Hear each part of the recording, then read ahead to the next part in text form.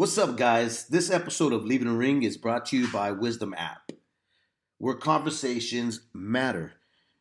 You can tune into entertainment and sports, life and wellness, love and family, business, food and travel, etc. Either join the conversation or start your own conversation at Wisdom App. You can find it on Google and your Apple Store. Ladies and gentlemen, damas y caballeros,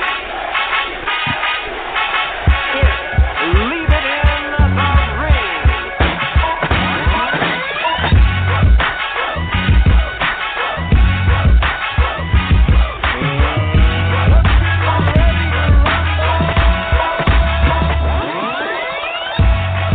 Hey, welcome back to another edition of Leaving Radio. I'm your host, Dave Duenas, with my co-host, Brian Fogg here. And we still got a lot of, catching up to do here, Brian. I mean, there's a lot of stuff still to talk about in boxing that we didn't even get a chance to catch up on last week. We left a lot of topics on the table, man. Yeah, it feels like we got started and then kind of riled ourselves up only to find out we've been on for like an hour and a half. Right. So, an hour and a half of talking, which we normally would do. But nothing.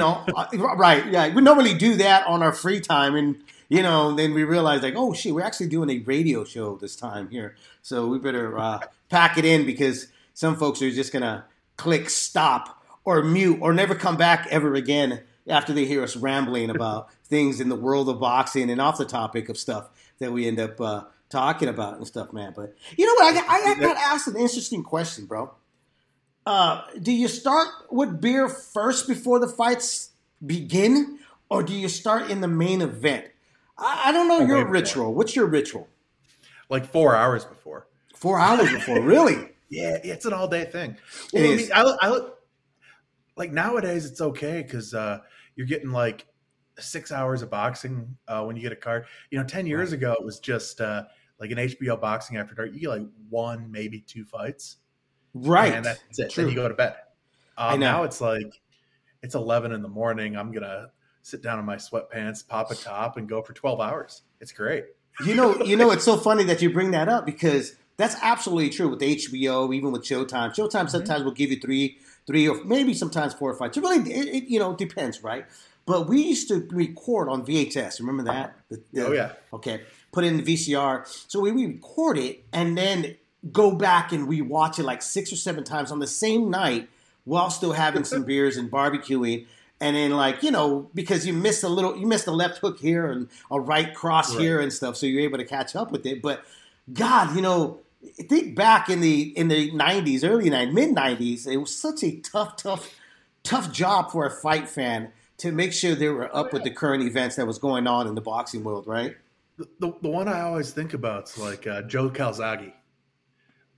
He fought he was mid 30s by the time he was even fighting on US TV. Yeah. And if that was nowadays, he'd be on like DAZN or ESPN Plus every weekend. And true. And I think a lot of the US fan hate comes from that too, where they're just like they didn't see the guy until the end. Well, I mean, they had no respect for any of the guys across the pond because they didn't see him. Right. They see him.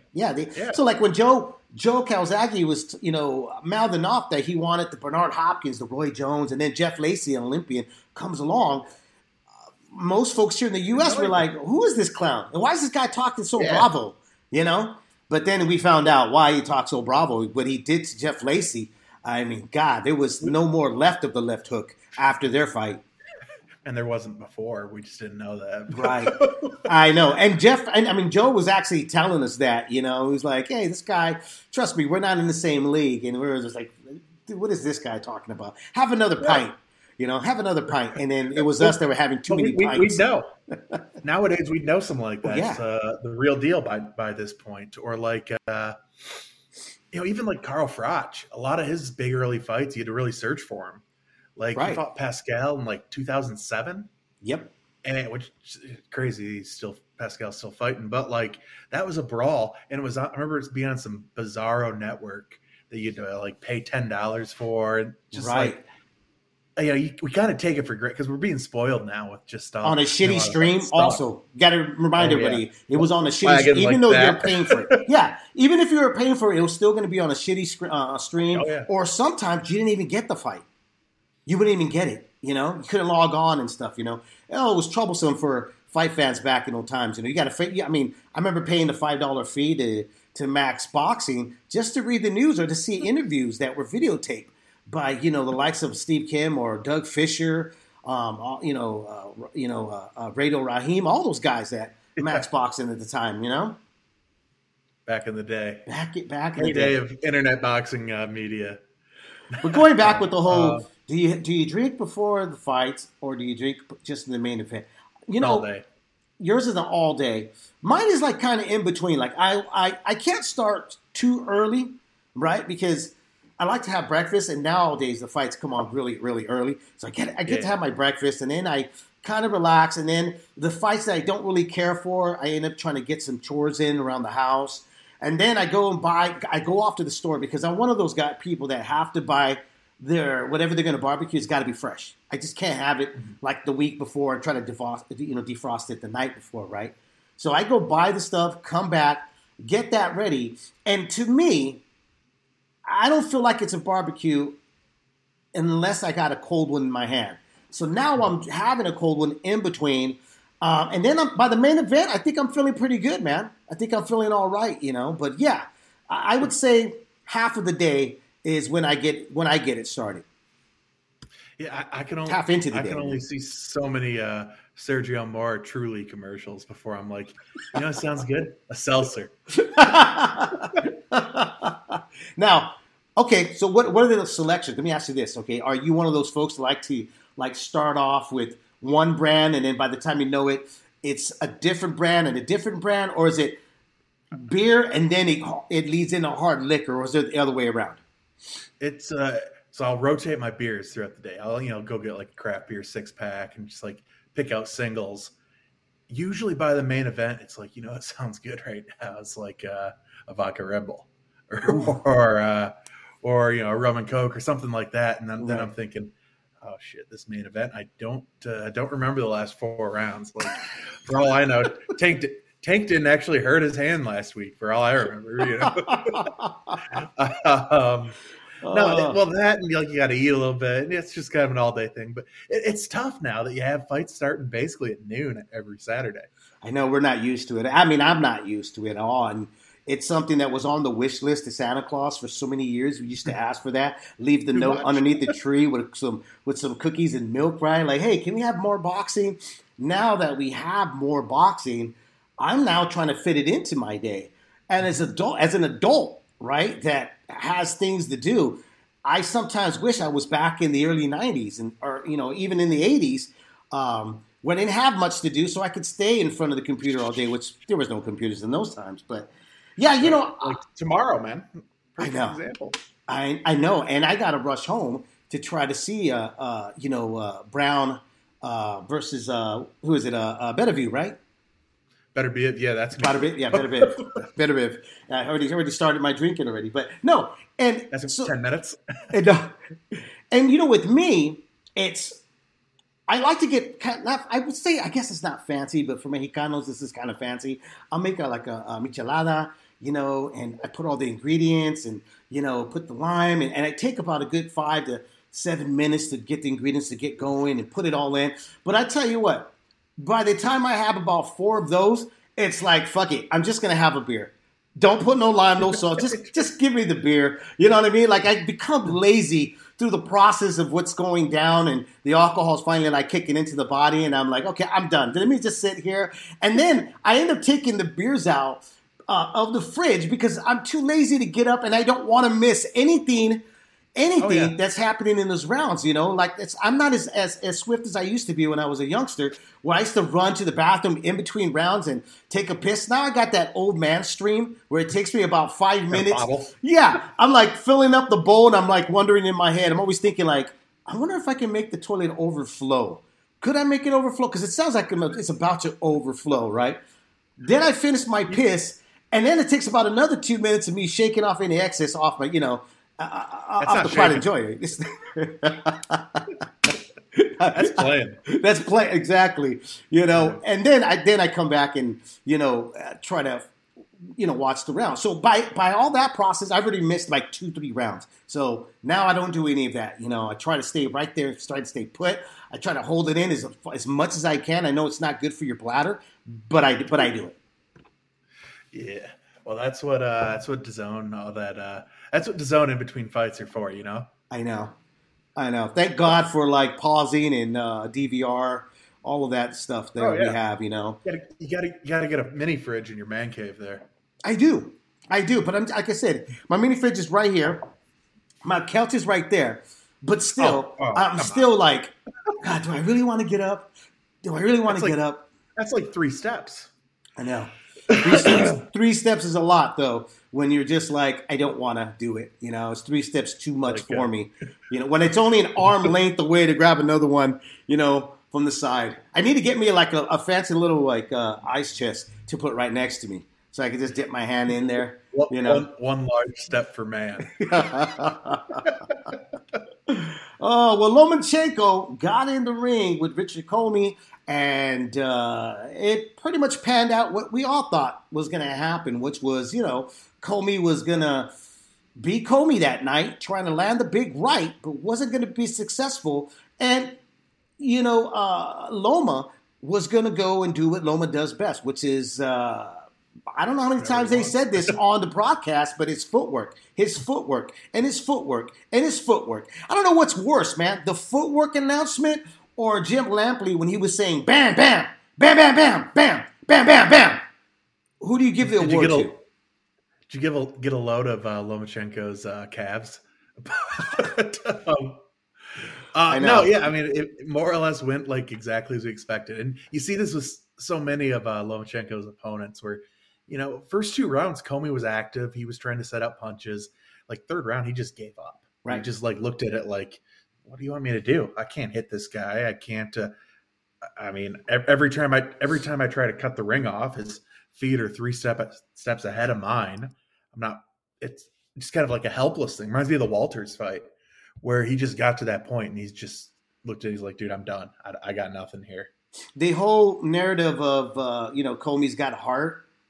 They all have heart. Sure. Anybody that steps into the ring has got heart.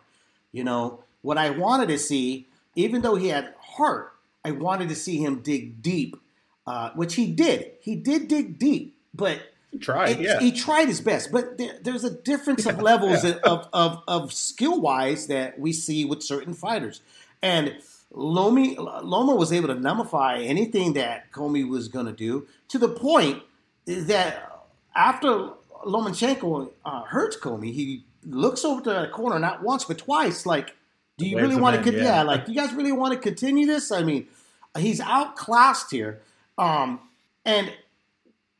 when we hear like, oh, let's get rid of Teofimo's dad, let's get rid of him, blah blah blah. But I think we should be calling for Richard Comey's corner. They should be getting rid of too as well, man. They didn't do a very good job with him.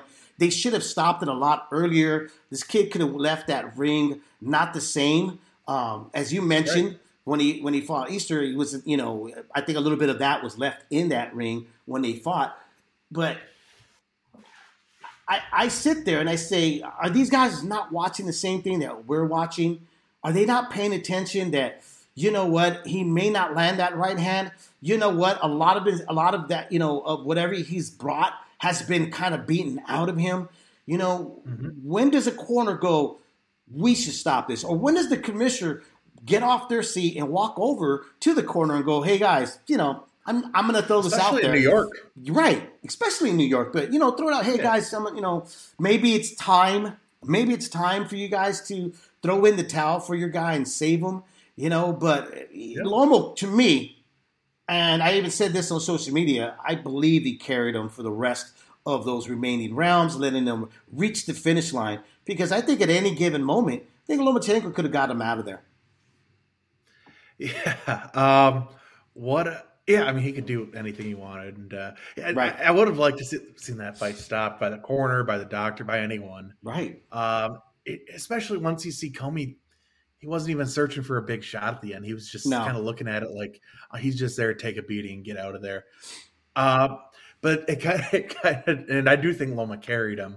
It reminds me of Was it Klitschko against Sultan Ibragimov? That's a good example. Yep. Where Lennox Lewis the entire fight was complaining about how Vladimir was carrying him. Yep. And Jim turned to Lennox, and I forget what fight he brought up, and Lennox goes, "Well, that guy was a lot trickier than he looked like on TV." And so, I mean, sometimes it is tricky to just get one of these dudes out of there.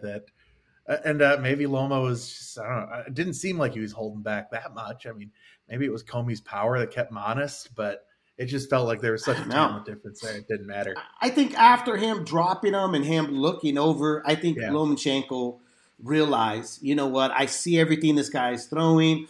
Anytime I, pivot, get around him, his feet are, tangled up.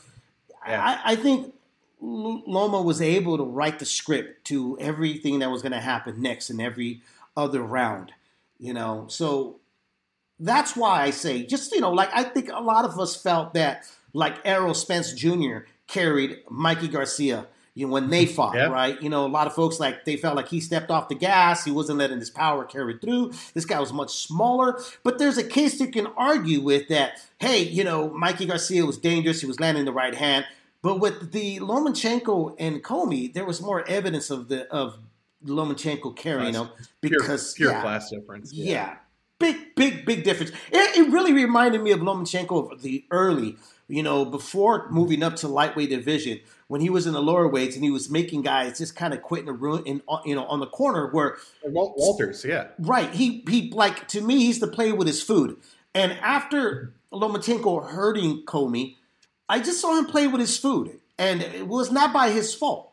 It was like, hey, I finished the main course. I'm not really hungry. I don't want dessert. Let me get off the table and go play outside.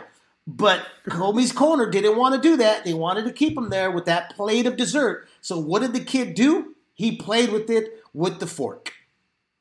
So what does this do to the lightweight division then? I mean, I know we talked about the division a lot last week, where kind of a lot of unknown variables with all these young dudes. Right. We know who Lomachenko is at this point. He's 18 pro fights, but I mean, he's the elder statesman here. Right. You should call. Where do you put him? I would still. Okay, so the state of the game for the lightweight division. If we had to go with the rankings, I still would put Loma. Obviously, you got to put him up there. He's still up there.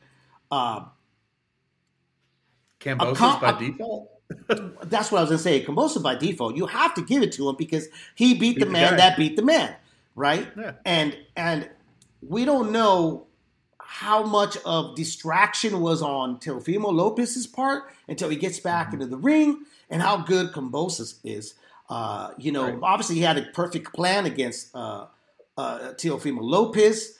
And then Lomachenko is obviously still the same guy. Now, so goes to me, I think Kambosos and Teofimo are the ones that are fighting for that number one spot. But sure, if push comes to shove, I'm going to have to still go with the Lomachenko, because Lomachenko, in my opinion, can beat probably all the other names that we're going to mention except for Lopez at the moment, because it looked like Lopez had his number when they stepped in and fought.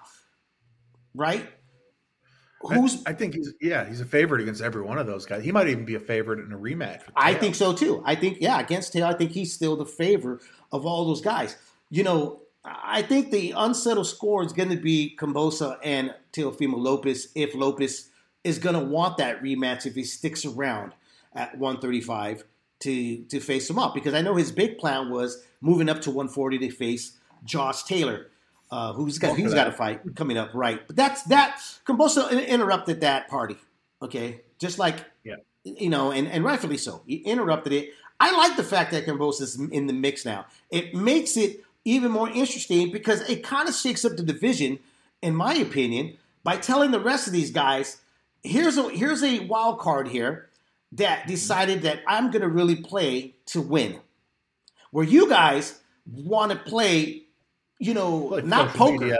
Right. You guys don't want to play poker. You guys want to play, freaking spade or whatever. You don't want to play the real game, the house game. But my favorite part about Cambosis here too, with your point there, he basically just like rent an RV and drive across the U.S., going fight to fight. That was great because he's still on got a whole crew traveling with him, like putting on 3,000 miles in a month. Like that's how you do it. He took his show on the road, and he showed up at every one of those fights, and it's just like, I'm here, guys. Let's do it. Come on. Exactly. I don't know if he ever gets one of these fights or when and if anything actually happens, but like kudos to him. He's trying to cash in, and I hope one of these end up in Australia. Like he says, 80,000 fans. We'll see if that ever happens, but I don't see why not. I mean, he's got all the belts. He's got everything on his side. It's time for everybody to you know what I mean, to step up to where he can look. He decided to be the road warrior. Like he decided to be Glenn Johnson. Come over here. Where do you want me to fight? Timothy Bradley did the same thing. Went over to England. Fight the best. Right. He did that. He's got all the belts. He's the unified champion. Yep. If you want a piece of that, then you should step up. Get it. Come and get. Yeah, because the Australians are going to show up for his fight over there. In Sydney, whatever. They're going to show up. And they're going to pack house because one of their own did something that, they've been waiting for. He went out there and he beat the man. So, in my opinion, I don't think anybody has any negotiation grounds here at all. Now, maybe Tank Davis does, pay-per-views and, the way they're marketing him and pushing him. Maybe he does. Maybe he does. I don't see that one happening, though. I don't see that one happening either. I don't see that happening, too. But, I mean, in all honesty, I know Teofimo Lopez and them were saying, no, it ain't going to happen. I won the fight. I'm not going to budge. I don't want to fight him again. I hate to break it to you guys, but I think Arum is the one's going to have the last word about that. Well, and all we heard coming into that fight was how Teo can't make 135 anymore. It's like, okay, if that was a reason, whatever. I guess you're at 140 then. Move on. Don't tell us that you're going to, drain yourself to make a fight when that you really. I feel like he was already setting himself up with excuses, I guess, in hindsight. You know what? And I've always said this to many folks. I remember my kids, when they were fighting, and even I was told this years ago. If you show up at the gym and you're like, oh, I'm going to do terrible in sparring today. I remember trainers would be like, well, don't spar, because if you're already embedded that in your head, then you're going to lose. And it always brings me back to like when Evander Holyfield, the great Evander Holyfield, was being asked by Sylvester Stallone to play in Rocky III as Clubber Lang, and he turned it down because he said, I lose in that fight. I don't want to have a loser mentality. And I think right? And I think that, like you just said right now, I agree with you. I think that Teofimo Lopez went in there talking about can't make weight, really talking about the future, what they're going to do, what they plan to do. And I think they had already set themselves up for failure. Yeah. And I do think Haney Kambosos is a fight that's doable. I would love to see that. Love to see that. I could see we know Haney's going to, kid fought in Mexico as a teenager. He'd be first flight out of town, go take that one. Loma, that'd be another one. That could be put it in L.A. or New York or something like that. You're going to pack the house. And there are options this division. I think this, I know it feels like there's a lot of shit talking and people just kind of staring at each other. Right. But the next year or two, this is really going to clear out. And we're, inevitably these guys at some point are going to have to fight. There are just too many of them. Well, it's going to clear out who really wants to fight, because the other two questionable guys out there, which would be Davis and Ryan Garcia, are they going to step up to the plate? Right. Are they going to step up? Is Ryan Garcia going to finally come out of his own shadow to see whether or not if he's really a fighter, or, as Davis has mentioned, he's an Instagram kid, YouTuber. What's wild? What's that? Since Ryan Garcia's last fight, this weekend will be Jake Paul's fourth fight. Ooh. Who's the real fighter here? I know, and he's a real YouTuber. What a real YouTuber. Yeah, he's an actual YouTuber, and he's actually behaving. I got to applaud that. He's actually behaving like a fighter, right? Yeah, he's gotten a lot better. He has. I've seen worse fighters at club shows. He's, you know what? I'd warm up to the kid, for Jake, Jake Paul, right? I really warmed up to him because of a few things. One, like you just mentioned, he's fighting more often than the real guys that actually, became pro to try to accomplish, what all the other greats have done. This kid, Paul, had no business being part of the sport, but saw there's a niche for it, jumped in it, took advantage of it, and he really hasn't dropped the ball of taking advantage of the things that are open and open to be given to him. And he's been doing it, and I gotta applaud that. Yeah, I mean, we know he's nothing special as a fighter, but I mean, he's a good enough athlete. He's gotten a lot better. I mean, right. Like I said, I've seen worse professionals. I mean, that's damn faint praise, but like if it's you just saw the him on pay-per-view, though.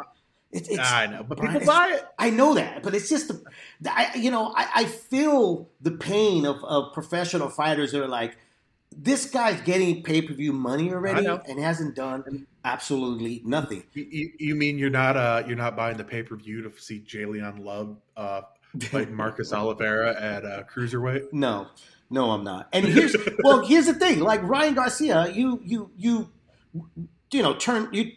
turn pro to be a fighter, and you did get tons and tons of social media following. You should be ripping the page off of what Jake Paul is doing right now. Like I mean, this kid has the package to do the exact same things that Jake Paul is doing at this moment, but instead he's not. I'm not telling you why he's not doing it though, Brian. I mean, let's be fair here. Let's look at the opponents that Jake Paul is facing towards the opponents that Ryan Garcia has got to face. Well, yeah. Big, huge difference, right? But I mean, this other kid's at least going to the gym every day. He's learning how to fight on the job. I don't know. I mean, I don't think it's going to last all that much longer. But right. And I know we've talked about that before. That said, I mean, if Ryan treated it like a full-time job, we'd see him more than once a year. That we would. I'm just waiting for. Look, he makes announcements every time on Twitter. He flirts with us about who he's going to face next. It's just that we've bought into it more than once, and now I believe that fans are kind of standoffish of what he's going to do next. Where Davis, it's not the question of Davis when he's going to fight; it's the question of who he's going to fight. Yeah, and when's the step up? More like what version of Tank Davis are you going to see?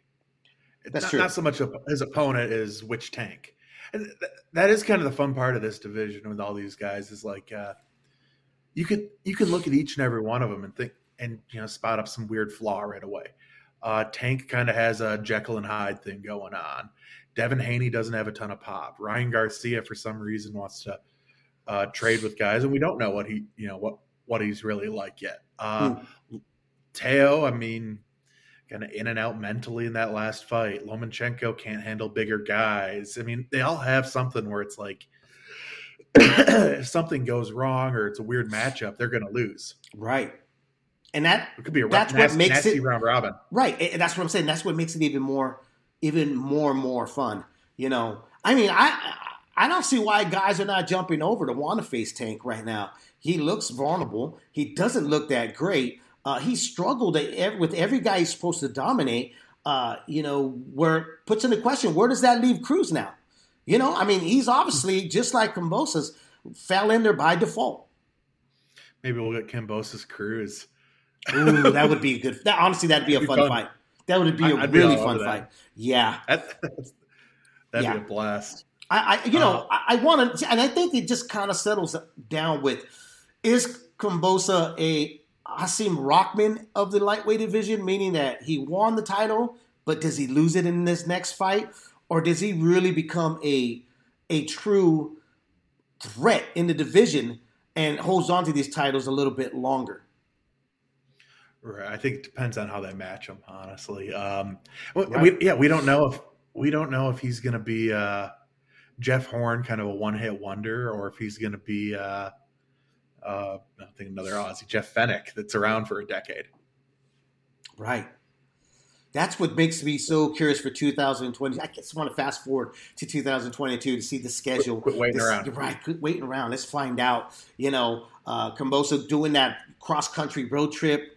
Does it go back home and do they, start lining up the names and check off who's the possibility? Are they back in negotiations to see whether or not Teofimo Lopez does want to have that rematch? Does he want to go have another go around with George Kambosos and prove to us that he had an off night, that he didn't take him serious? Could that be? Or can Kambosos be that guy that just has your number? Because every one of these guys, there's always somebody out there that has your number. Junior Jones, man. Yep. He could be a Junior Jones. And Poison. He very well could be a dude like that too. That's just you kind of watch. You usually watch him, and you just don't see it. And then against a certain opponent, it's like it just meshes up well. Absolutely. What else was last weekend? Last weekend we had Nonito looking like he's turning back the clock again. God, this version of Nonito, man, I really, really love. He reminds me of the version of Nonito Donaire that knocked out Vic Darchinyan, the counterpunching, just being sharp and staying humble in the ring. Not outside. I don't care about outside, okay? I like you to be humble in the ring. And what I mean by that is this, okay? Remember when he was put on the pound-for-pound list and you had all the media people just jizzing all over this guy no matter what he did. And you saw a glimpse of Nonito out there taking pictures, being a superstar rather than a fighter. That version of Nonito I didn't care for. Okay, I really felt that he needed to be humbled. And the only way that a fighter gets humbled is getting a one-sided beatdown in the ring. And I wasn't sure who could actually get that task done. And by his luck, it was Rigondeaux. That was wild. That was great. And I think after the Rigondeaux, and then goes in there with Axeman Walters, and he gets knocked out by moving up, he made the wisest decision, which was, one, humble himself, get back to the basics of what got you there, that made everybody love you, and move back down and wait. And you know what? It's worked out for the kid. I mean, who would have ever thought that this guy would be in the position, be in the position he's at right now? Yeah, I mean, I know we talked about this a lot during that stretch he had. Right. He was kind of a headhunter by the end of that, where it's like, right, yeah, you're knocking out Jose Arce and Matabula, and it's like, but it's like you can see him moving backwards as a fighter. Yeah. And then getting up to 26, it was that was just too much for him against the top guys. Big time. But I mean, generally, you see a guy drop down 2 weight classes at 35, and it's like, he's going to Chris Bird himself or something here. That ain't going to be pretty. Right. But it was where he should have been the entire time. Yeah. And now as a fighter too, he still has that left hook, that Jesus Christ. But he's setting up his punches again. He's more of a kind of a boxer punching, little bit of a counter puncher. The guy who fought Darchinyan the first time. Exactly. Instead of the plotting, throw haymakers until you win guy that he turned into. Yeah, he fell in love with his power. He fell in love with his speed. He actually limited himself with just one punch at a time, and he was trying to spark everybody out of there as quick as he could. He really left what he was gifted with. Yeah.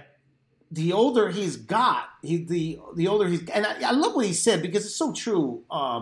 In his fight interview after the fight, which I'm trying to remember the name of the kid that he beat, was also a Filipino kid. Garbayo, right? Yeah. He said, "I've learned so much more the older I've become," and you could see that he has. Which is, you know what? My best was when I was the counterpuncher. The best version of me was when nobody knew who I was. I was just this little Filipino kid from San Leandro, California, which is about 45 minutes away from where I grew up in downtown San Jose. And that version of him was the one that everybody was like, wow, this kid is special. That takes a pretty high level of insight for a fighter to do. Right.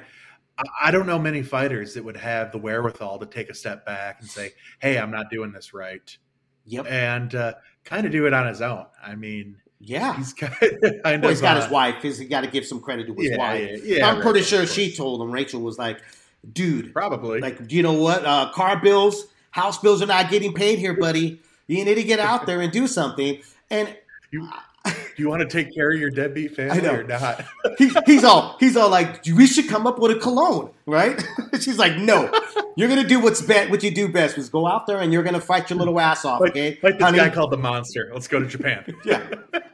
He's like, I don't want to fight Godzilla, you know, but he had to. He looked good this week too, but I know he looked like he always does. But yeah, Jesus. I don't even know what to add to that other than Well, I want to ask you, who do you think? I mean, look, I think that the route they're going to take is go after Inoue again. They want that rematch, and what I've seen, I'll watch the hell out of it. I want to see it. Yeah. So let me ask you, how do you think that pans out? The same as last time. It's going to be a fun fight. It's going to be a blast. He's going to do a lot of really. I mean, he's going to make it interesting for 10 rounds or so. But I just think Inoue's younger, stronger, faster. The kid just punches like a freaking middleweight, and he does stuff in there. Like that highlight I saw on Twitter the other day after his fight here, he had that he had a triple uppercut and he followed it with a left hook to the body. Right. I was watching that like, is this dude playing Fight Night? Like, what's he doing? And he's just so coordinated that it just flows. The kid's all wrong for Nonito. Power. I don't know who gives Inoue a better fight than Nonito at that division. I don't know either. I really don't. But here's my thing. I'll watch it. It'd be a great fight. But here's my thing. Nonito needed the rest. Nonito end up in the boxing World Series, where guys we were supposed to face that were pretty tough. Would have took Miles off of him, but he ended up facing because of injuries or whatever. Not and the other guys, his other opponents weren't able to meet him in the ring. But this last Saturday fight on Showtime, again we saw a mature back to the, in the past Nonito Donaire that faced the Victor Archinian right now. The first time. Where Inoue is still Inoue. Did he learn anything, do you think, new from facing Nonito? We don't know because, see what I'm saying? So I think I'm more invested in seeing a rematch because the fact is I think that Nonito is showing us how intelligent he is in the ring. The IQ is obviously there because you cannot just be preserved you could be preserved and still show up throwing the same type of punches. This guy's been preserved himself, came back to his roots and was able to expose that, hey, I still got the basics, laid down. My foundation is pretty solid. It doesn't have any cracks here. So my thinking is that Nonito comes back and gives Inoue a much tougher fight, and it makes it more even tougher than last time. Yes. Yeah. Okay. I think so. I don't know. It's a little bit more tread on Nonito. I mean, those are older legs. It's just that's the pace that Inoue is going to push. He did the first time. 40-year-old fighters at 118 pounds. Yep. Bad history there. Yeah. But I'm all for it. I'm all for it because I want to see, is there adjustments? Is there something different that he saw with their first meeting between himself and the monster Inoue? I would love to see that. And I know I've seen some folks on social media that were just like, I don't care to watch it again. I'm just like, damn, you guys don't want to watch shit. It's like you don't like boxing. It's like, what do you mean you don't want to watch that? I mean, these are great fights. Right. By those standards, man, we would, you know what, if Twitter was around, we would have never gotten Jose Luis Castillo versus Diego Corrales. Morales versus Barrera, Gotti versus Ward. We don't have gotten Andy Ruiz versus AJ. We would have never gotten these fights. If Leonard Duran, I already saw it once. Yeah.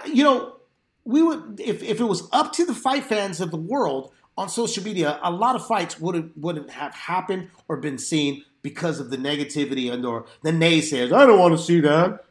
I'm convinced half the fans out there aren't fans of the sport. They're fans of like a single dude or a promoter, which is always weird to me. But Right. or a hater of a single promoter, which is even more weird than being a fan of one. But yeah, I mean, I'm all for the fight. It's interesting. I just don't see how it goes better for Nonito, Right. just based on getting a little older, dude in his prime, and just that's just all that. And I mean, just the image of, okay, this guy already beat my ass once. Exactly. But we never finished the state of the game. Look, let's go back to the state of the game of the lightweight division. What's your lineup? What's your pick? Who do you put first all the way down the line? And what are the fights you want to see? Okay, yeah. By default right now, it's George K, number 1. There we go. I'll put Loma number 2 over Teo. Okay. Because Teo really, really shit the bed there. Teo 3, Tank 4, just based on competition. Haney 5, Ryan Garcia. Is he an active fighter? Like, I don't even know. But yeah, I also do think, though, no one in that group did more in the last year to improve his stock as much as Haney. That's why I would put Haney. I would put Haney at 4 wins. I like the list, but I'm going to tell you, mine would be the same thing, starting with the first 3. But my 4 would be Haney. I think he's the most improved, and he's been facing the better oppositions. And then would come. I would have to put the Pet Bull Cruz. Isaac Cruz. Okay, you're putting him in there? I would have to, because I thought, like a lot of other folks, I mean, he gave Tank the run for his money, even to the point where a lot of folks either felt that it was a draw or he got the nod. I didn't. I thought that Tank did enough to win the last round, because I thought that Cruz kind of let off the gas on some of the rounds where when he got off a combination, he would back off. Like, he would reset himself to try to get back in the pocket where he belonged. He needed to be in that pocket against Tank. That's where he was that's where he was most effective. Okay? But then I would put Tank behind him, so he'd be on 6. And then Ryan Garcia, even though Ryan Garcia beating Campbell should have really skyrocketed him above everybody, but because it was a huge win. But that fizzled when he decided to say aloha, and that's it, right?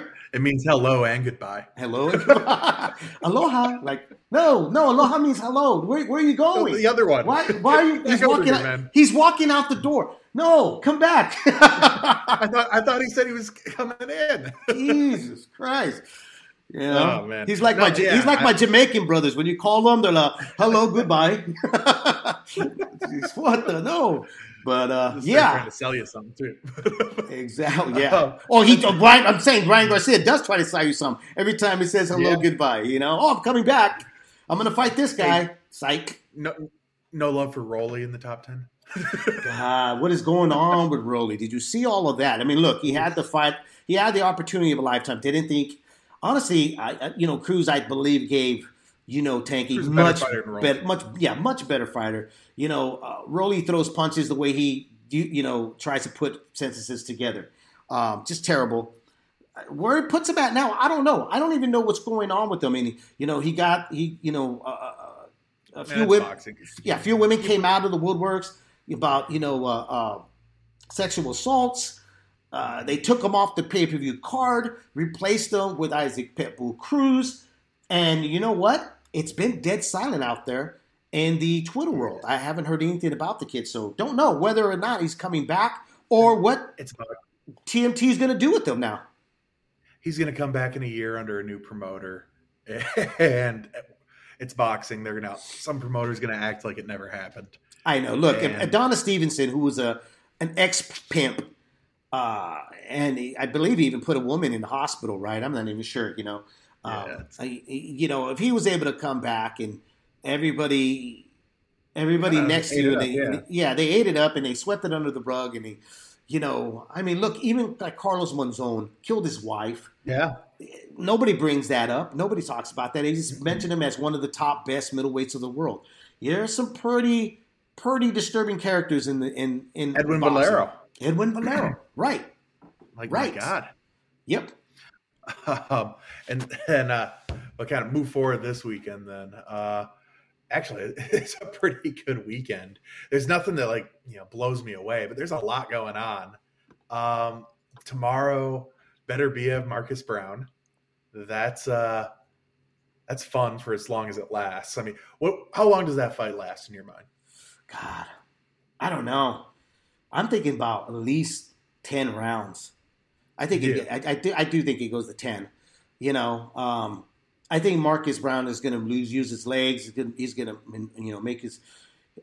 He's going to try to draw it out. I think he's going to try to make Arthur tired. I think it just comes down to, does Arthur cut off the ring? Is he going to shorten up the ring by doing that and then cornering Marcus? I'm not sure. It's really hard to say. What do you think? I think that goes 5 rounds. Really? Yeah, wow. I mean, Brown's been down a few times. Yes. Against, Pascal put him down 2 or 3 times. I'm pulling up Boxer to see who else has put him down. Yeah, but Pascal's speed and awkwardness is really hard to counter and get away from. Weird dude to fight. I wouldn't even put that in the equation of this guy being dropped because Arthur's nothing like Pascal. He's not that fast. He went down against Lennon Castillo. Okay. All right. Let's see who else here. He went down against Hot Rod. And these aren't guys that you think about having that lights out power. Power, right? I don't know how much power, but I mean, Better Biev kind of has that slow thudding. My God, it's really hurt. He's got power. No, Better Biev's got some real serious light heavyweight power. He definitely does. I don't know if Brown has the footwork, the speed, the kind of just the boxing IQ to keep a guy like Better Biev off for 12 rounds. He's got to bring two things to the table. Although I think he's got to bring his legs, which I'm with you. I don't think his legs are going to be that conditioned unless that's what they really train for. But I think that tying up is going to be essential in this fight. He's going to have to tie up Better Biev every time that he sees Better Biev starting to load up. Stink out the joint, man. Yeah. That's his way to victory. That's it. The other part of Better Biev, I mean, it's kind of hit and miss with him. Like he's had his last outing. Right. It was kind of like I don't know about phoned it in, but sort of like this is the guy that everyone's afraid of. I think he gets bored in there, though. What do you think? Yeah, I think it might be sometimes they get, some fighters they tend to get bored. They're like, geez, this is not the fights that I'm looking for. These are not the fights that are going to make me marquee. These are not the fights that are going to make me get the Canelo money, that's the other part. Right. Now that Canelo is sort of, kind of, not really with PBC, but kind of talking to him or whatever's going on there. Mm-hmm. I mean, this fight is kind of I know Better Biev is with Yvonne Michelle, but that all of a sudden becomes a makeable fight for the winner of this. Right. Where you're in the anyone from 160 to 200 is in the Canelo sweepstakes now. Right. So you look great in a fight like this and against an opponent like that, or you look bad maybe. Then all of a sudden you're front row seat to get that payday of a lifetime. And Better Biev, if he does look he's 36. He had a late start as a professional. Right. You don't know when those legs are going to tire out too. I mean, he's not the kind of dude that's chasing you all over, but 36, and he had a ton of amateur fights. Exactly. No, it definitely it definitely leaves the lightweight division up for grabs, in my opinion, for Canelo if he decides to do heavyweight, right. I know the talks of moving up to WBC cruiserweight to face that one champion was in talks, but that's been squashed because that guy's taking his mandatory. But I think the other person that can stop those talks of Canelo Alvarez jumping up in weight would be the man himself, Alexander Usyk, who said this past weekend, hey, if he wants to have a fight at, cruiserweight, I'm willing to meet him there. He even called him a handsome man, which means that, I can make him unhandsome. I think that would probably stop anybody of thinking I can go to the cruise. And you know what? After him getting unifying the 168 division, people have been, and we're going to answer some questions that have been emailed to us, and even on Twitter, somebody on Twitter asking us a question. We'll answer them when we're kind of done with the content we're bringing up right now, the subjects we're bringing up right now. But some question was like, Dave, guys, who kind of gets you up now for Canelo, for you to want to see Canelo face? Like, who else is out there to get us up as fans? To say, hey, this is the next big thing for Canelo, since he's kind of already washed through everybody at 168. And some folks were like, David Benavidez, like there's still kind of questions in the air about that. If that fight I definitely would watch it. Yeah, but is he the threat? We talked about this last week here, though, Brian. We have said, look, unlike Morales and Barrera and Chavez and Sanchez and a lot of other Mexican greats and De La Hoya's, he doesn't have that nimbus. He doesn't have that one big everlast mountain to climb, that could really put him over the top. Yeah. Right. Fighting the unified champion at cruiserweight, which would be Usyk, that would be something. It's Breedis now. It's Breedis, but come on, he's the guy that unified it, and he left. The guy. Yeah. He's the guy. Breedis didn't beat the guy. He didn't beat the man to be that man. Blast. Right. I mean, it's a blast, but it just doesn't sound real. What's he gonna do? Fight Tyson Fury and then come back and fight Canelo? Look what Tyson Fury said about Usyk. He's like standing next to him. He looks like a middleweight. That's kind of what Usyk would be saying about Canelo Alvarez. Literally a middleweight. He literally is a middleweight. But man, I don't know what Canelo fight gets me excited like that's your legacy fight. Other than doing some crazy thing with cruiserweight, I mean, Benavidez is a good fight. Andre, Triple G. I mean, those are all, even better. Biev, that's a hell of a fight. Or Bivol. I would, Bivol, Benavidez. Those are fascinating fights. Yeah, but I mean, those still aren't like 20 years from now. You're thinking, I remember that night he did this. Look, the shocker though was 168. Let's say that. Yeah. Here's a guy that started at 135 to 140, 135, right, or 140, all the way to 168. Looks like a monster at 168. Okay, Is he facing monsters at 168? No.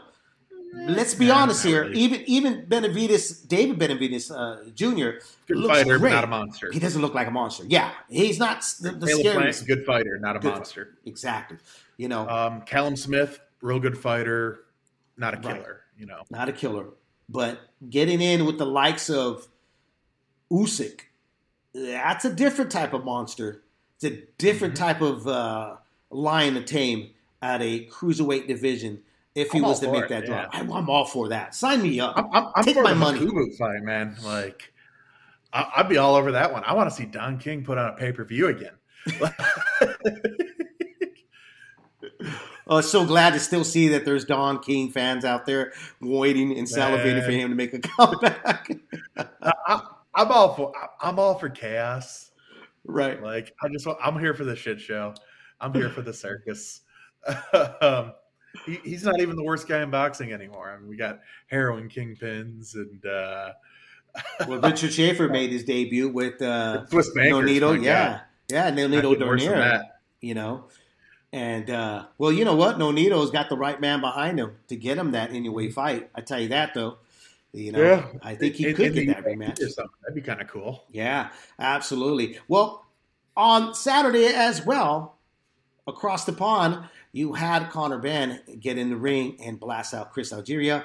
Knocked him out cold, showed everybody he really does mean business. Now he's talking about coming to the States, making his debut here. He reached out to the problem Adrian Broner and says, hey, if I don't get Adrian Broner, give me Mikey Garcia. What's the other name that was thrown out there? Danny Garcia. Give me any one of those guys for the step up here at the U.S. for my debut. What do you think about either one of those names that Conor Benn is talking about? And then at top of that, what were your thoughts about Conor Benn's performance over Chris?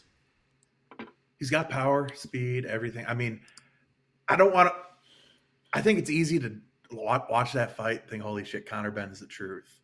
I also think it was a good time to fight Chris Algieri. I mean, Chris is 36, 37. He's been semi-retired for 5 years.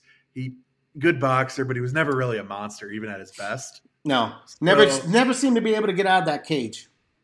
Yeah, I still waiting to get someone to let him out of that cage. He's never a puncher. Love Chris, though. Love Chris. I mean, I think he's a very great announcer. I was going to say that. Great announcer.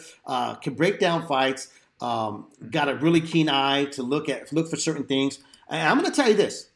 I thought his game plan and what he was doing against Ben was to frustrate him, to show him I got a good jab. I do have speed as well. I can match you kind of for speed with footwork.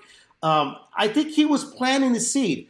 Hopefully something was going to grow from it. But Conor Ben was like, nope, going to stop the growth here. I'm going to bring in Winter. Faster. Yep. Here comes the storm. Here comes the actual out of the cage right hand coming over the top, which clips him and puts him to sleep.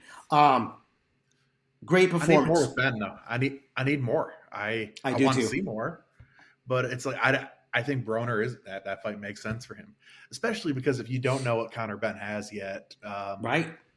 That's a guy you can look good against without and maybe the name carries more weight than what you actually get out of it. But that's a guy that's there for you to look good against. Exactly. And Adrian Broner's not saying no to 7 figures. No. Well, I don't know. He did tweet out earlier today that, boxing is not the greatest, the people involved in it. No shit. Right, exactly. Right. Oh, you just figured that out there? The problem? You are part of the problem. But, I love Broner. I can't get enough of the guy. I like the fact that his head explodes with him. I know, exactly. I know. People flip out, man. You have your anti-Wilder fans, you got the anti-Broner fans here. Yeah, they just can't stand everything. It's the same people. Yeah. Make billions. I mean, he is making billions, though. Little by little. He's not a billionaire yet, but he's getting there. He's definitely. They're all up there rolling back car odometers or something. Oh, I can't wait to get our cease and dismiss. About the comments about rolling back. Car salesmen's here. Blood sucking pigs here. I know. You bastards! You said it again. What's Leonard Ellerby doing today? He's over there ironing his suit, getting himself ready, nice and pretty. To talk about the numbers and tell everybody how fantastic he does as a promoter. And what kind of barbers you got to have get a goatee like that? I've always wondered. I think that's painted. I think it's a tattoo, to tell you the truth. Have you seen that? You could get a tattoo. Yeah. Your hair follicles. I go 12 hours and my beard's going crazy. I know. That dude's just had this perfect, really weird goatee. I shaved in the morning and look, I already got the 5 o'clock shadow. But I'm all homeless looking now. But well, let me go back with Conor Ben here. With Conor Ben, I'm gonna tell you what I like about him dropping the names where some fans weren't happy with it. They're like, "Oh, really? Really? Like, what are you gonna get off of beating Broner or Garcia's? Like, what?" US TV. US TV is number one, but also what you just said a little while ago here, Brian, which is like, hey, I'm gonna find out how good I am by testing the waters with these guys. Because these are the gatekeepers. I think I like the fact that where his mind's at. Hey, I don't want to make too big of a jump. Step up. Yep. Let me step up gradually. Let me fill out the division. Let me come over here to the States. Let me make people acquainted with me that don't know who I am here in the States. I like that he's bringing up 3 names that are very credible and he knows that he's going to put asses in the seats. Broner definitely still brings a crowd because Broner, honestly, he's not really in a bad fight. It's not all, he's not been known to ever really be in a bad fight. He comes not just with his mouthpiece, but has his punching output have been reduced? Absolutely. His little body frame. Something weird always happens. Something weird always happens with a kid, okay? You still got Mikey Garcia, who just came off a loss. He was saying, hey, listen, he had some problems, couldn't make weight, or et cetera. I forgot everything, was eating too many tortas and quesadillas, whatever the case was with Mikey Garcia. Mikey still got something to prove, okay? Then you got Danny. Danny's never in a bad fight, okay? He's never, I still thought that he gave a great effort against Spence. He was landing his right hand. He just couldn't. The old saying in the sport, if you ask trainers, is the famous saying is like they can't pull the trigger. Freddie Roach said this about De La Hoya before he got in the ring with Manny Pacquiao. He can't pull the trigger. Danny Garcia is in the same light. Just can't pull the trigger. So it's a good opportunity for Conor Benn to go out there and get a hold of Danny Garcia. And the other thing that Danny Garcia and even Mikey Garcia is, or even Adrian, is they've never been knocked out. Has Broner been stopped? No, he hasn't. No, he's never. He's been dropped by Madonna. Yeah, okay. And rocked pretty bad, but he wasn't stopped. I always, you know what's funny? I always forget that. I always think that Cheeto Madonna knocked him out, but then I'll go back and watch it and I'm like, holy shit, he didn't get knocked out. If I remember right, that 12th round was like, that was an all-out brawl, right? It was an all-out war, and that was in December, believe in what, 2015 or something like that? This week, 6-7 years ago? Yeah. That's it, man. It feels like yesterday. But exactly. I think those are the right fights for Conor Benn. Like that's the level. It's like a half step up. It's marketable. You get in front of American fans. It sends a message that your goal isn't to just, fight around the UK and kind of mid-level European fighters that are signed with the Sauerland brothers. You're coming to fight real guys. Yep. You're going to go to their hometowns or home markets, draw a crowd, and look good, because these are three guys he probably looks good against. Mikey's a little on the wrong side of it. Adrian's on the wrong side of it. Danny Garcia, I think he's still maybe got it after the Spence fight, but we don't know. But yeah, for a guy that can't pull the trigger, that's who you want to look good against.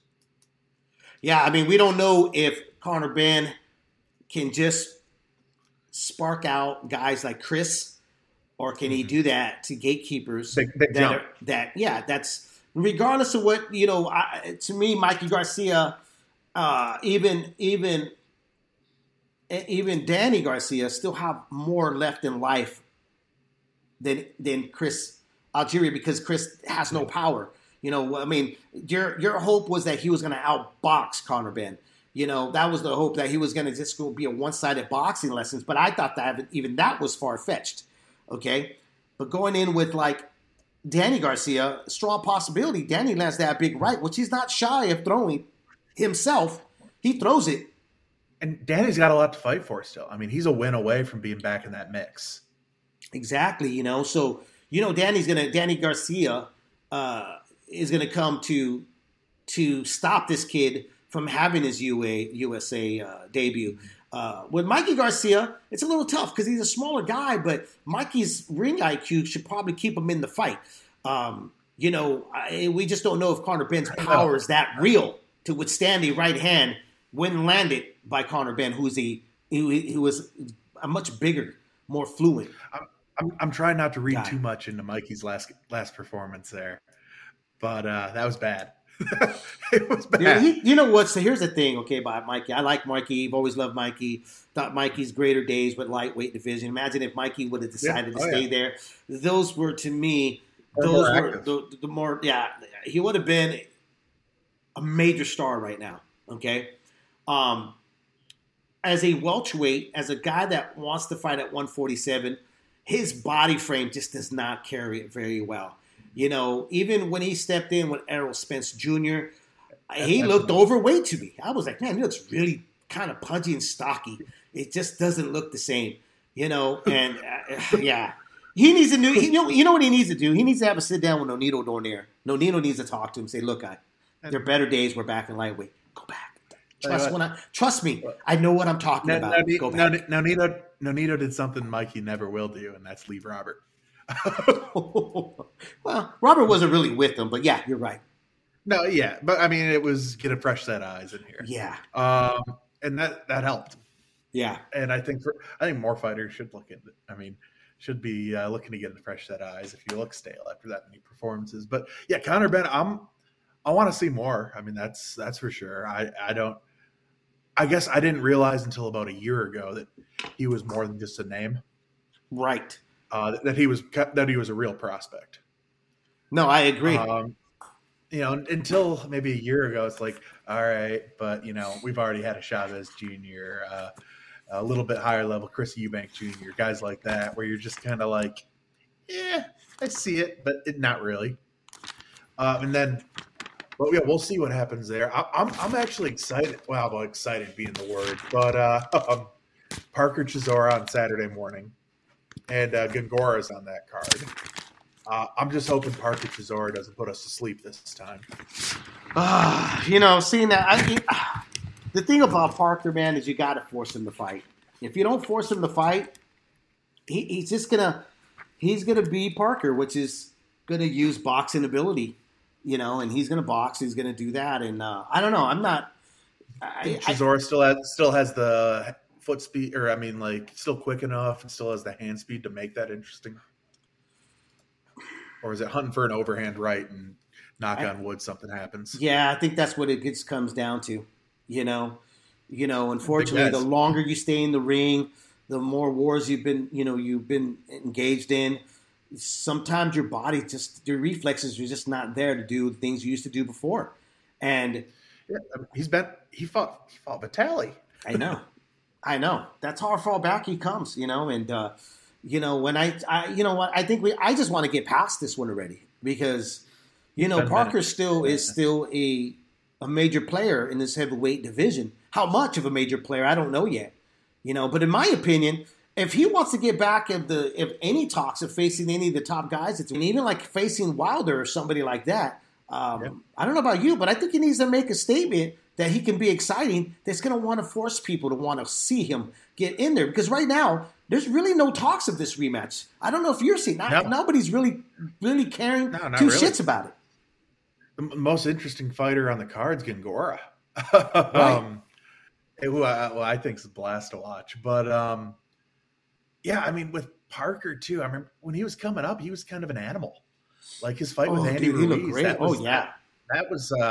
That was really high-level stuff. He behaved like a puncher. Yep. And I don't know if that AJ fight turned it off. He's had a few even before then where it was just kind of like this guy. I think Ruiz forced him to fight though, and that's what I mean. If you don't force him to fight, he'll stay on cruise control to outbox. AJ didn't force him to fight. Yeah, it was just ugly. Yeah, it was ugly. It was ugly. I think though too, the right hand made him reluctant, saying like, "Oh, I don't know if I want to get in there and mix it up with him." Huey Fury, that was ugly. Yeah. Oof.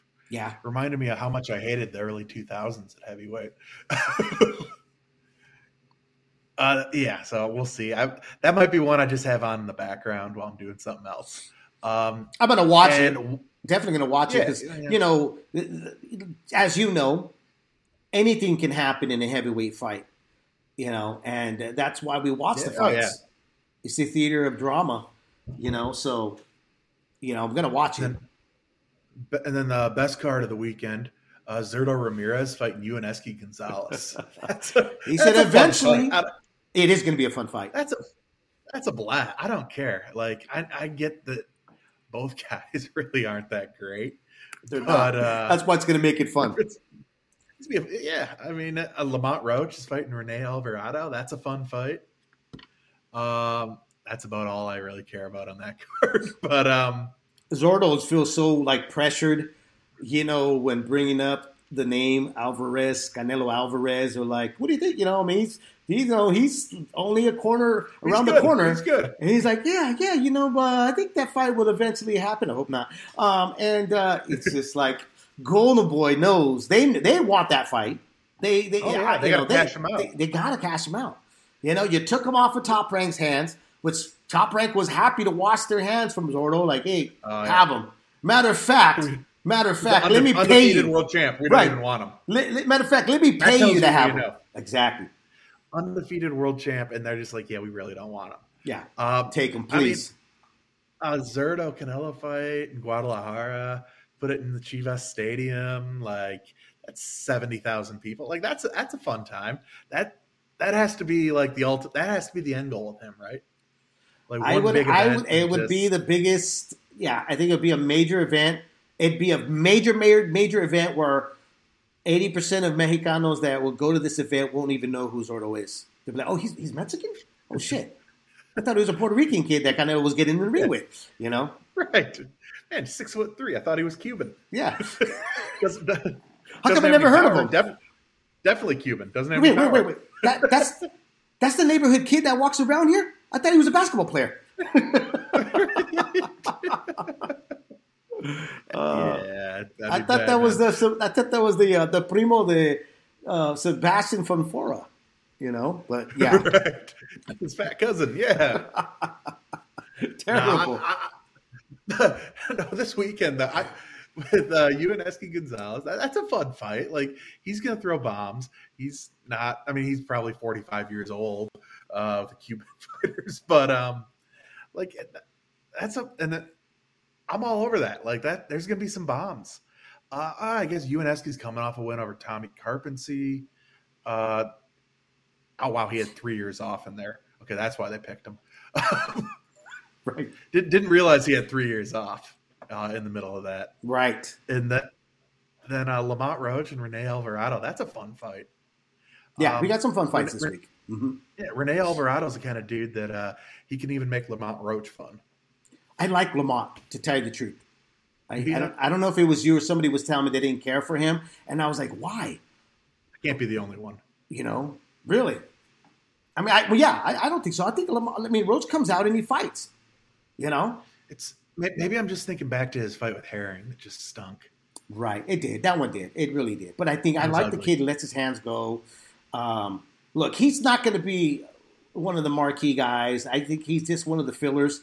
But I like watching some of the guys. Yeah. Oh, yeah. Come on. Anybody can win a bout nowadays in boxing. There's so many bouts out there. It's so hard. There's trophy appreciations, Thanks for participating trophies, in boxing. You're showing your age. I know. I know.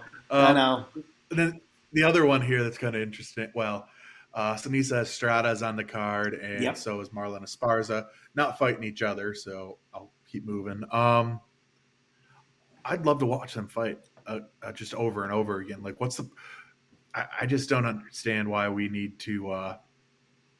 I guess with Esparza, it's like we kind of see what her ceiling is. And Estrada, I think she's a dog in there. Oh, she's badass. Yeah, so, she's badass. Yeah, mm-hmm. And Esparza is. I know, but let's see. The one that Katie Taylor should be fighting is going to be on underneath your boys' card. Amanda Nunes, she's going to be fighting on the undercard of Jake Paul and Amanda Serrano. Yeah. Amanda Serrano. Oh, yeah, that's what I said, right? No, I said Nunes. No, oh my God. Nunes. Yeah, my bad. Thinking Serrano, MMA, yeah. man. Yeah, I know. Woo, jeez, almost lost it there for a moment.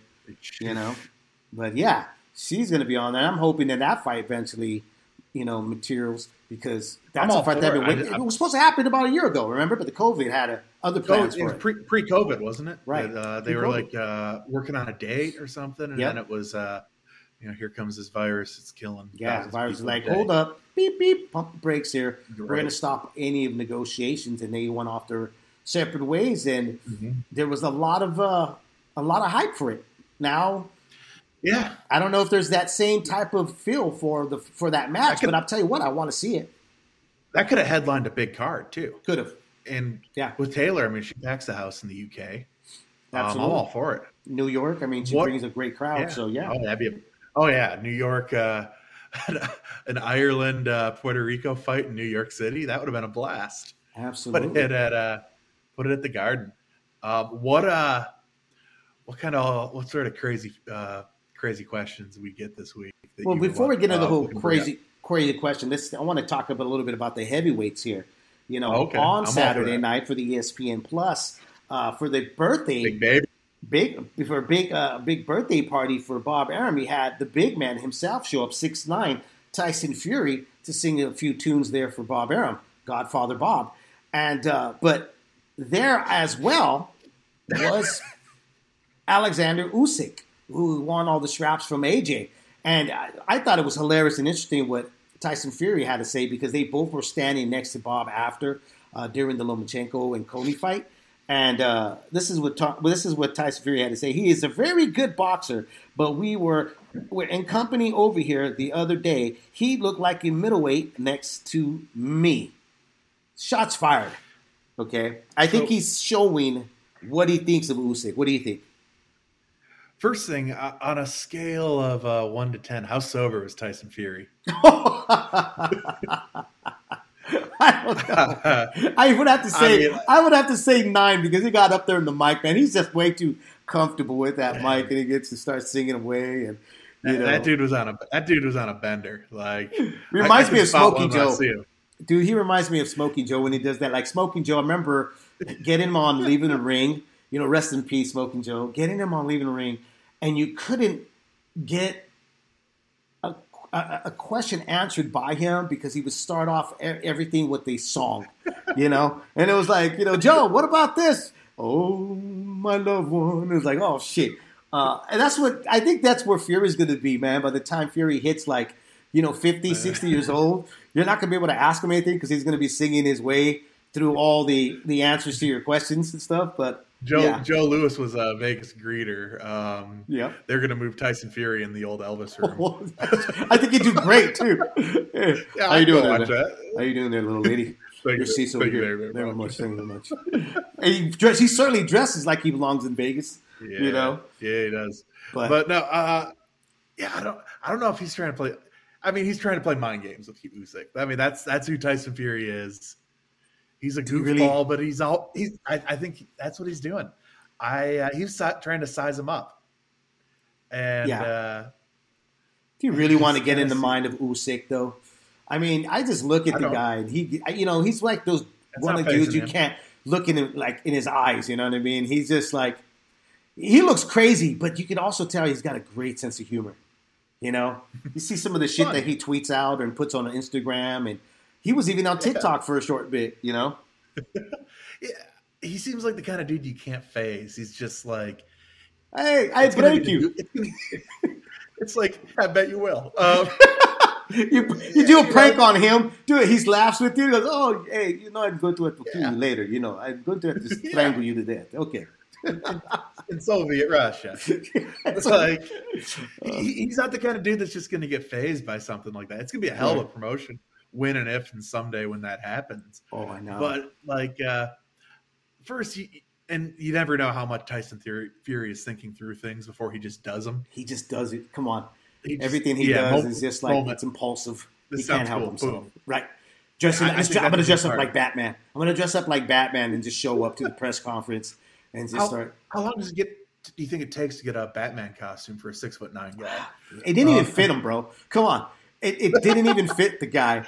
He's like high waters from I don't know when. It was like literally the end of his pants were like right over his knees. But like fishing waders or something. He doesn't care. That's what. I don't understand how you cannot be a fan of Tyson Fury. First off, okay, or either one of these guys. Yeah, it's great.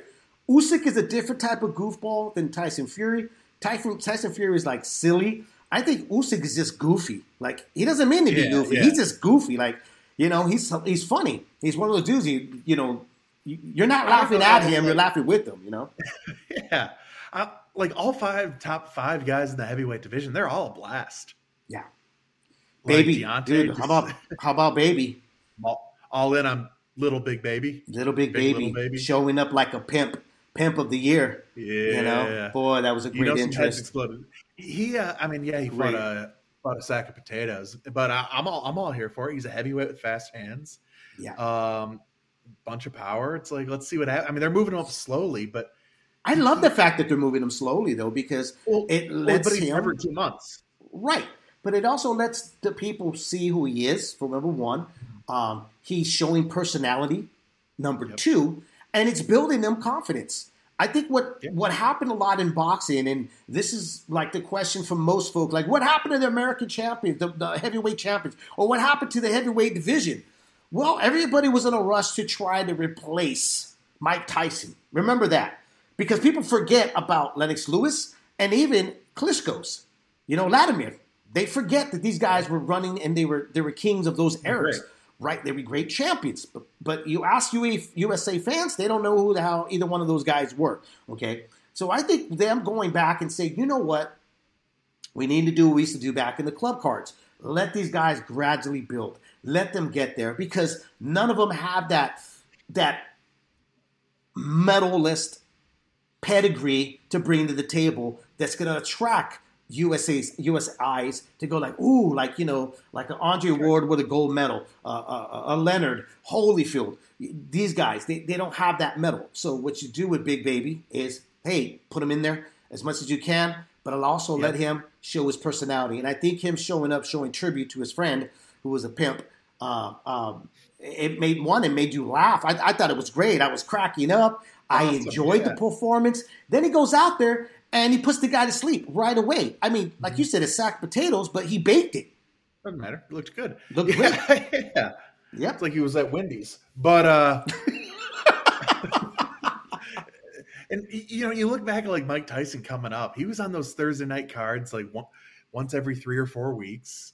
Right. Like once a month coming up. People got to know him through these kind of cards. It's cool to see Anderson go through this, and yep. I do want to see him start stepping up a little bit. Like, I mean, it's got to be at least a guy that's going to give you 6 or 7. So impatient. So impatient.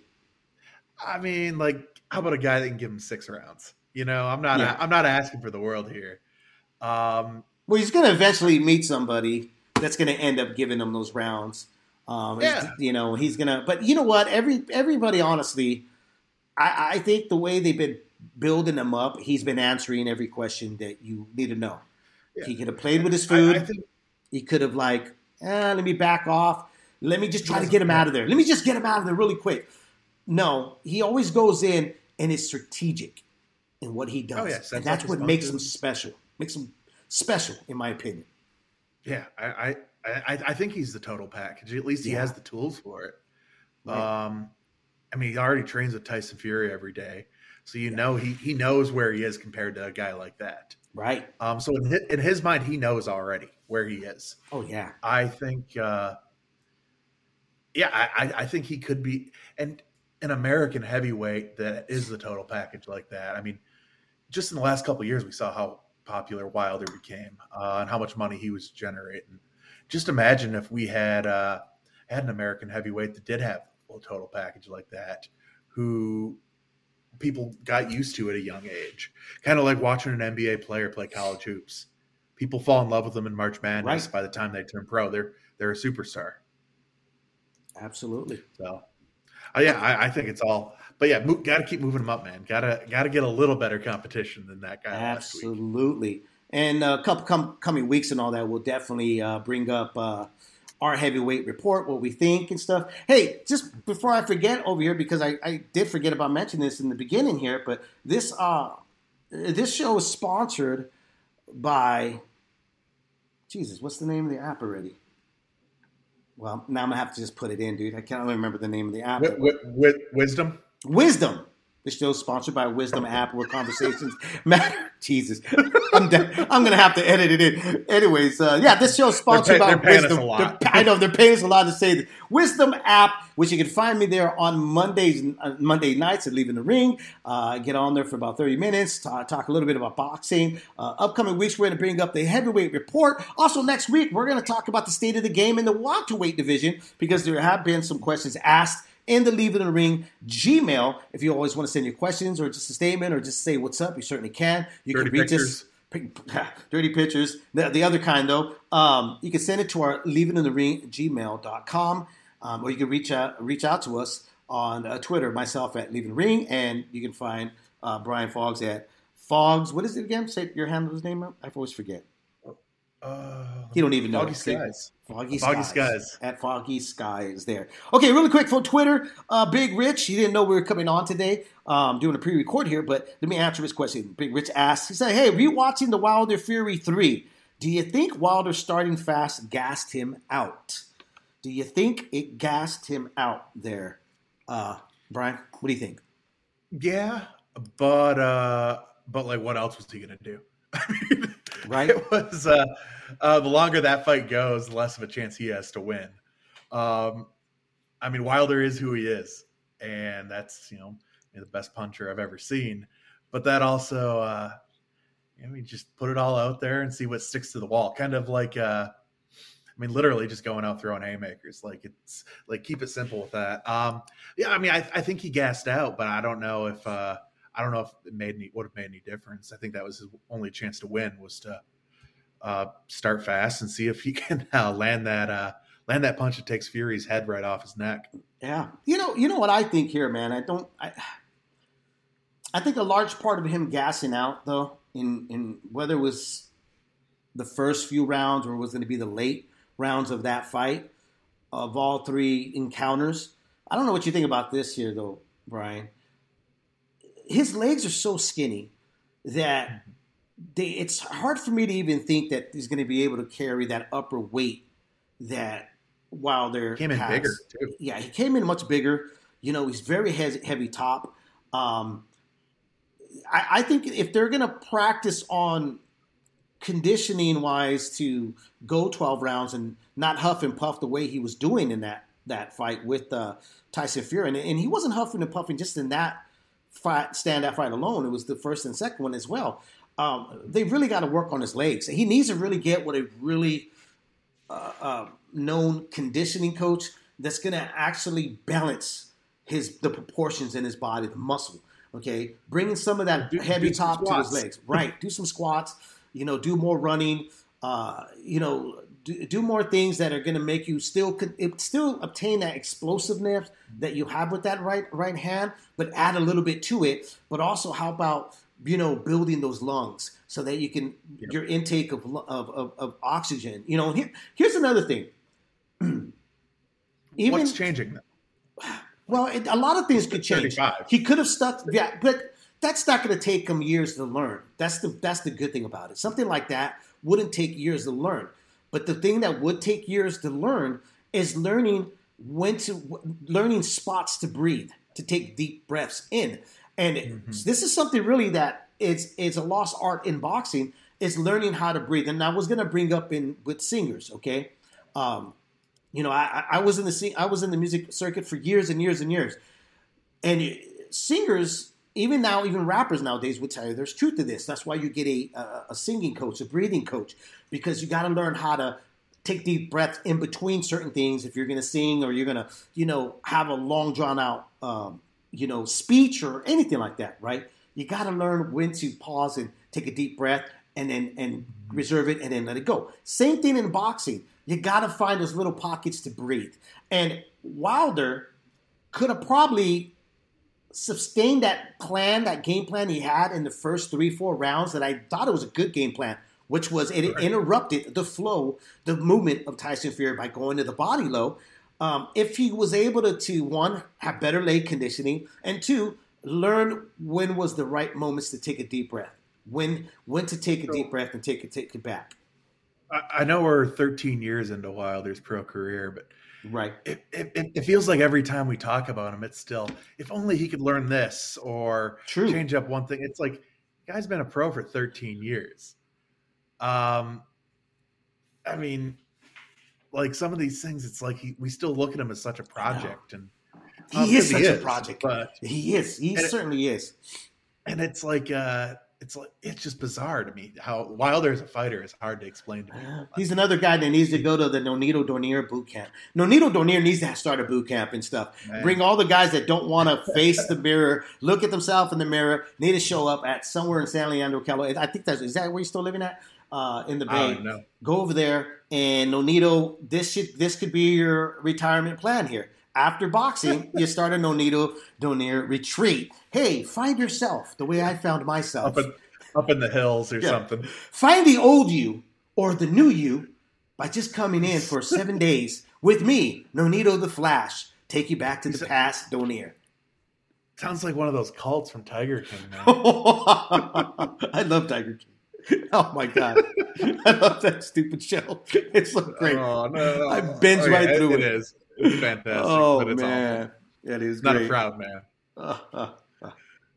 Okay, here goes from another one here from Brian. Let me pull it up over here really quick. From Colorado. Hey, guys, love last week's show. Glad to see you guys are back talking boxing. My quick question, Errol Spence and Crawford. Do you finally see it happening now that Crawford has left Top Rank, or is it really Spence? I seem to believe Spence is the one that's been avoiding the big fight with Crawford. You know what? My answer to that is like anybody else. I do not know. Brian? I wish I knew. Maybe now we can start to find out.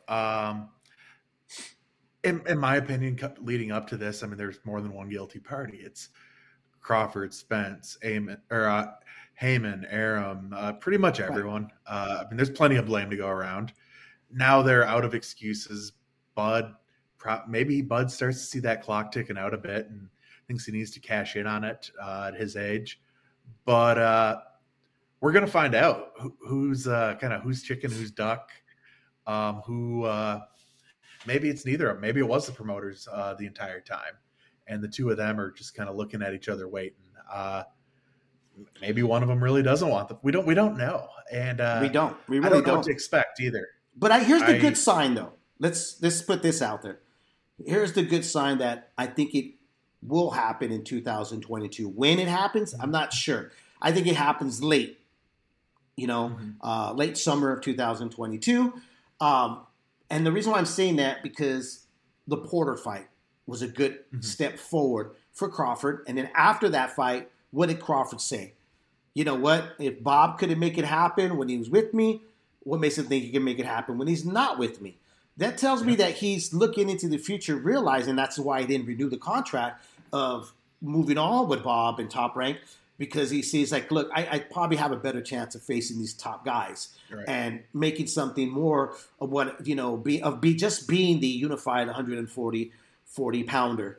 But now it gets real. Now he has to really face those guys out there that Spence has been, kind of teeing off, and, I'm still hopeful.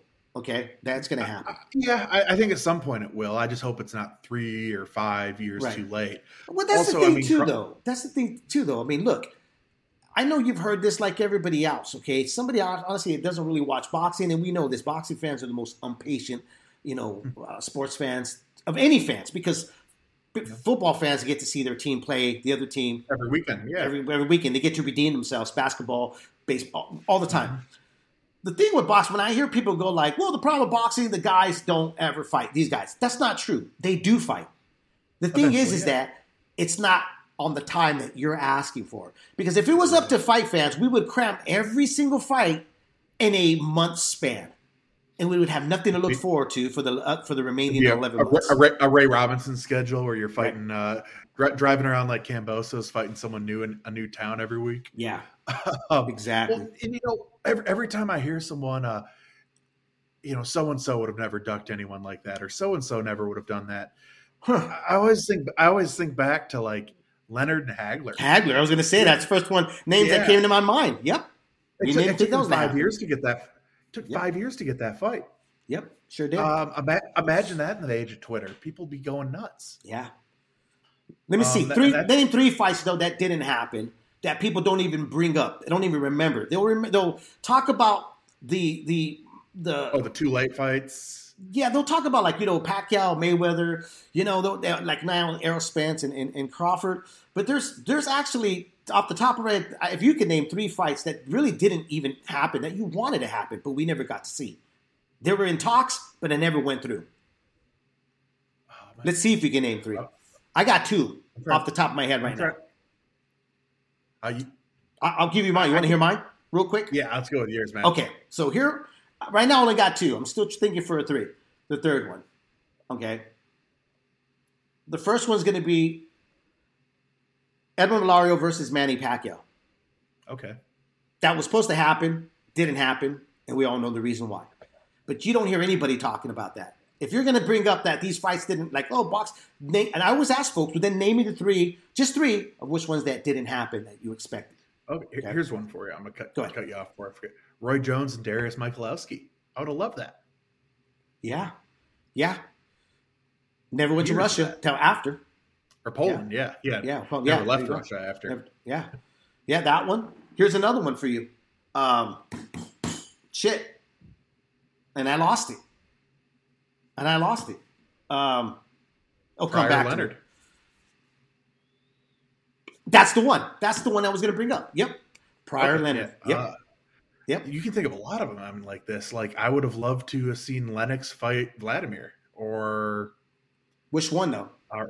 Oh yeah, Latimer. Yeah. You're right. Sorry, Lennox. Yeah, but but Telly is the one that made that final decision for He Lennox. ruined him. Yeah, he said him. he was like, "Nah, I'm not going to do anything with these big dudes.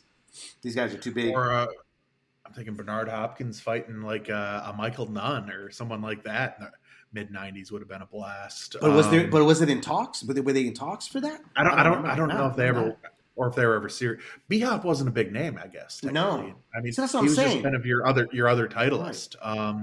Right. No, I'm talking about fights that were in talks. Talks. Yeah, actual talks. And Leonard and Pryor was going to the. I don't know if it was in talks, but it was definitely out there that people wanted it. And Pryor, Aaron and the Hawk wanted it. And I know that that Edwin Valario, the Inca warrior, wanted that Pacquiao fight, and they were in talks because Freddie Roach and Pacquiao were getting tired of hearing about the Inca. Yeah, they were hearing. Go to any message board back then, and it's Valero mania for that, and Paul Williams fans back then. Yeah. Here's another one: Timothy Bradley, the Desert Storm versus Amir Khan. Never happened.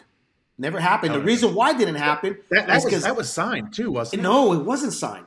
What happened with that was it was going to get signed only if Timothy agreed to another 3-fight deal with Gary Shaw, and he wanted out of that contract. Mm-hmm. So that was the dangle above his head and stuff. Here's a good one. Good one, but this was never talked. They never talked. Oh. Actually, they did talk about it, but they fell off. It was a little too late, but it still was, I would have loved watching it because now you got Kell Brook versus Amir Khan. A little too late, but still, I think it's going to be fun. Victor Ortiz versus Brandon Rios. That can still happen. I think it still can happen. At 168. Yeah. I'd watch it. I'd watch those two fighting. Oh God, it'd be crazy. Yard. Yeah. Juanma Gamboa. That's another one I would have loved. That can still happen. That's Bob's fault. That's Bob's fault there. Bob's fault. Still marinating. Like, what's another one? I just had one. I was just on the top of my head. Shit. Marquez against Eric Morales. That never happened. It never happened. It that never happened. It was talked about 2003. Right. Yeah. We got the Marquez. Fought each other. We got the Marquez and Barrera, but Eric Morales. No. It got Barrera kind of the back end, but still, it was still a good fight actually. And then there are a lot of them. Now I'm gonna be up all night thinking about it. Yeah. Jesus. Like guys, I would have playing matchmaker in my head. Here, let me read one more before we get going here on the Leader Ring Gmail.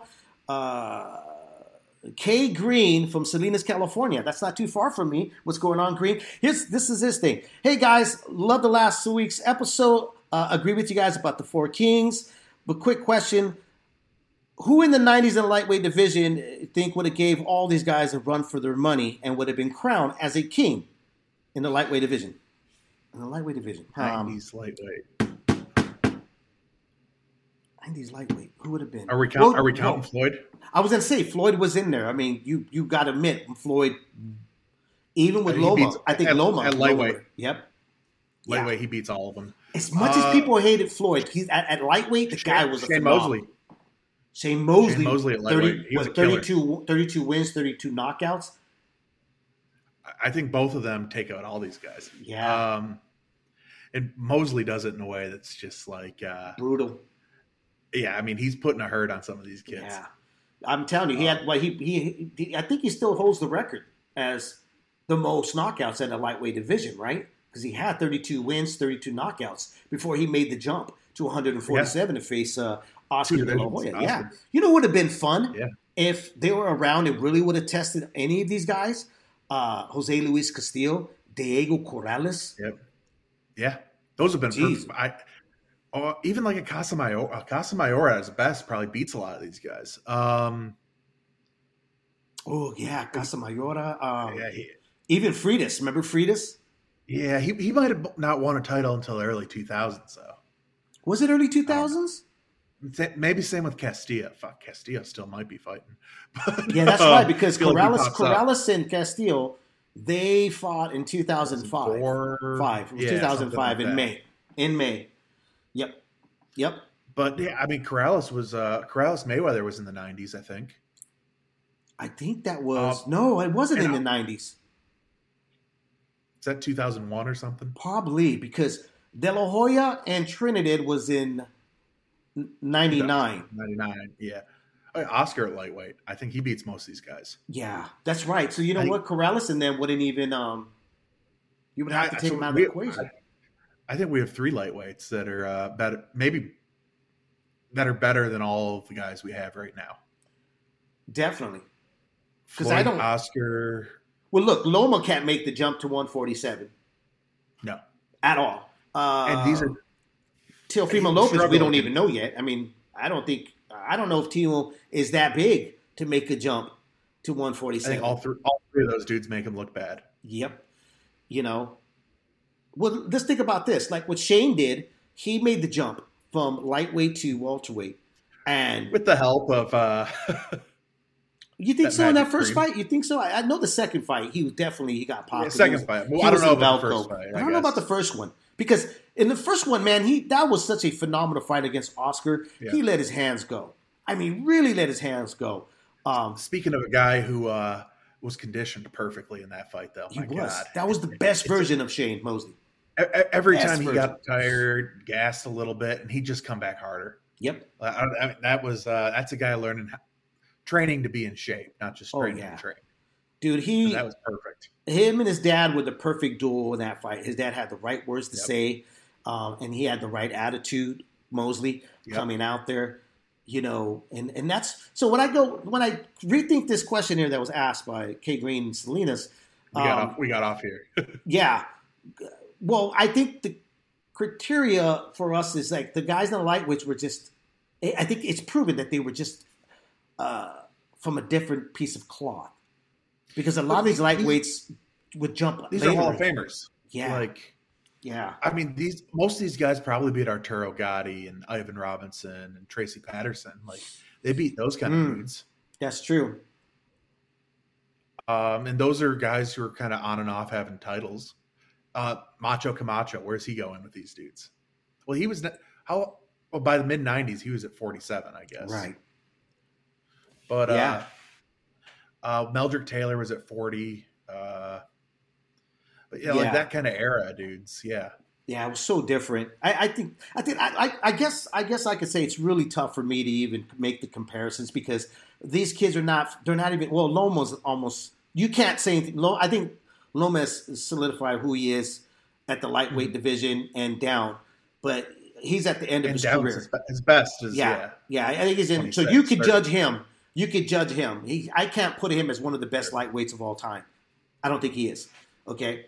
But going with Tio, Ryan Davis, Kambosa is just kind of, worked his, blue collar his way into the division by beating the man.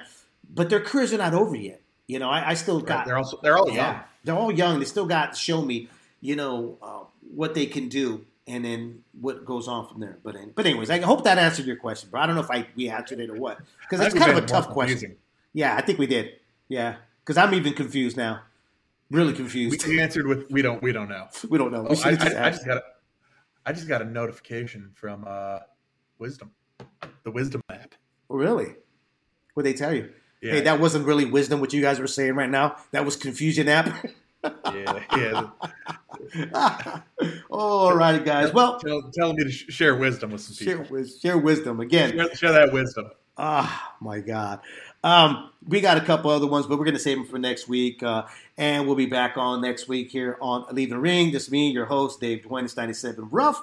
And you can find Brian Fogg, my co-host, at Fogg Skies on Twitter. Hey, this will be up. Clips of the show on the Leaving the Ring YouTube. You can find us on iHeart, iTunes, Pandora, Apple Podcasts, FM Station, whatever platform you have on your phone, you can find us one way or another. Until next week, guys, you guys have a great weekend. Don't drink and drive because you will spill your beer. Ladies and gentlemen, damas y caballeros,